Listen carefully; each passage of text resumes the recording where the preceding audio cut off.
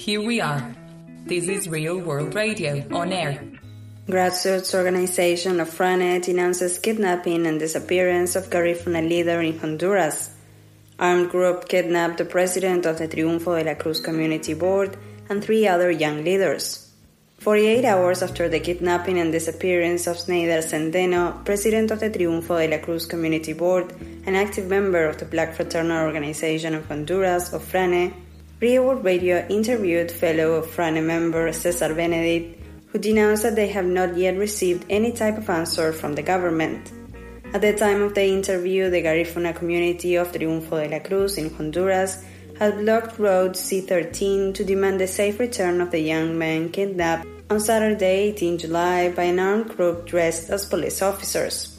The community of Triunfo de la Cruz is 220 kilometers away from Honduras' capital city, Tegucigalpa. For decades, companies have been showing interest in taking over these lands to develop tourism and exploit the natural resources. In 2015, the Inter-American Court of Human Rights ruled in favor of the inhabitants, forcing the Honduran state to grant the Garifuna community a collective ownership title over their territories. However, Frane denounces that so far, the ruling has not been enforced. Cesar Benedict told Real World Radio that the kidnapping of his colleague may be linked to his demands for the ruling to be enforced. We have been denouncing the lack of will by the state to comply with this ruling. We are under a failed state, a state that does not ensure the safety of our community, which has been granted precautionary measures. He also highlighted several leaders had been murdered, and not even one of these cases has been solved.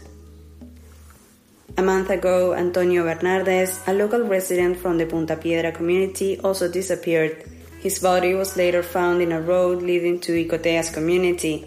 In addition to Snyder Centeno, the armed group also took Milton Joel Martinez, Swami Aparicio Mejia, and Albert Santana Thomas. Frane is asking the international community to stand in solidarity with the Garifuna people and to publicly denounce these kidnappings and disappearances of defenders of territories. Here we are. This is Real World Radio, on air. Whoa.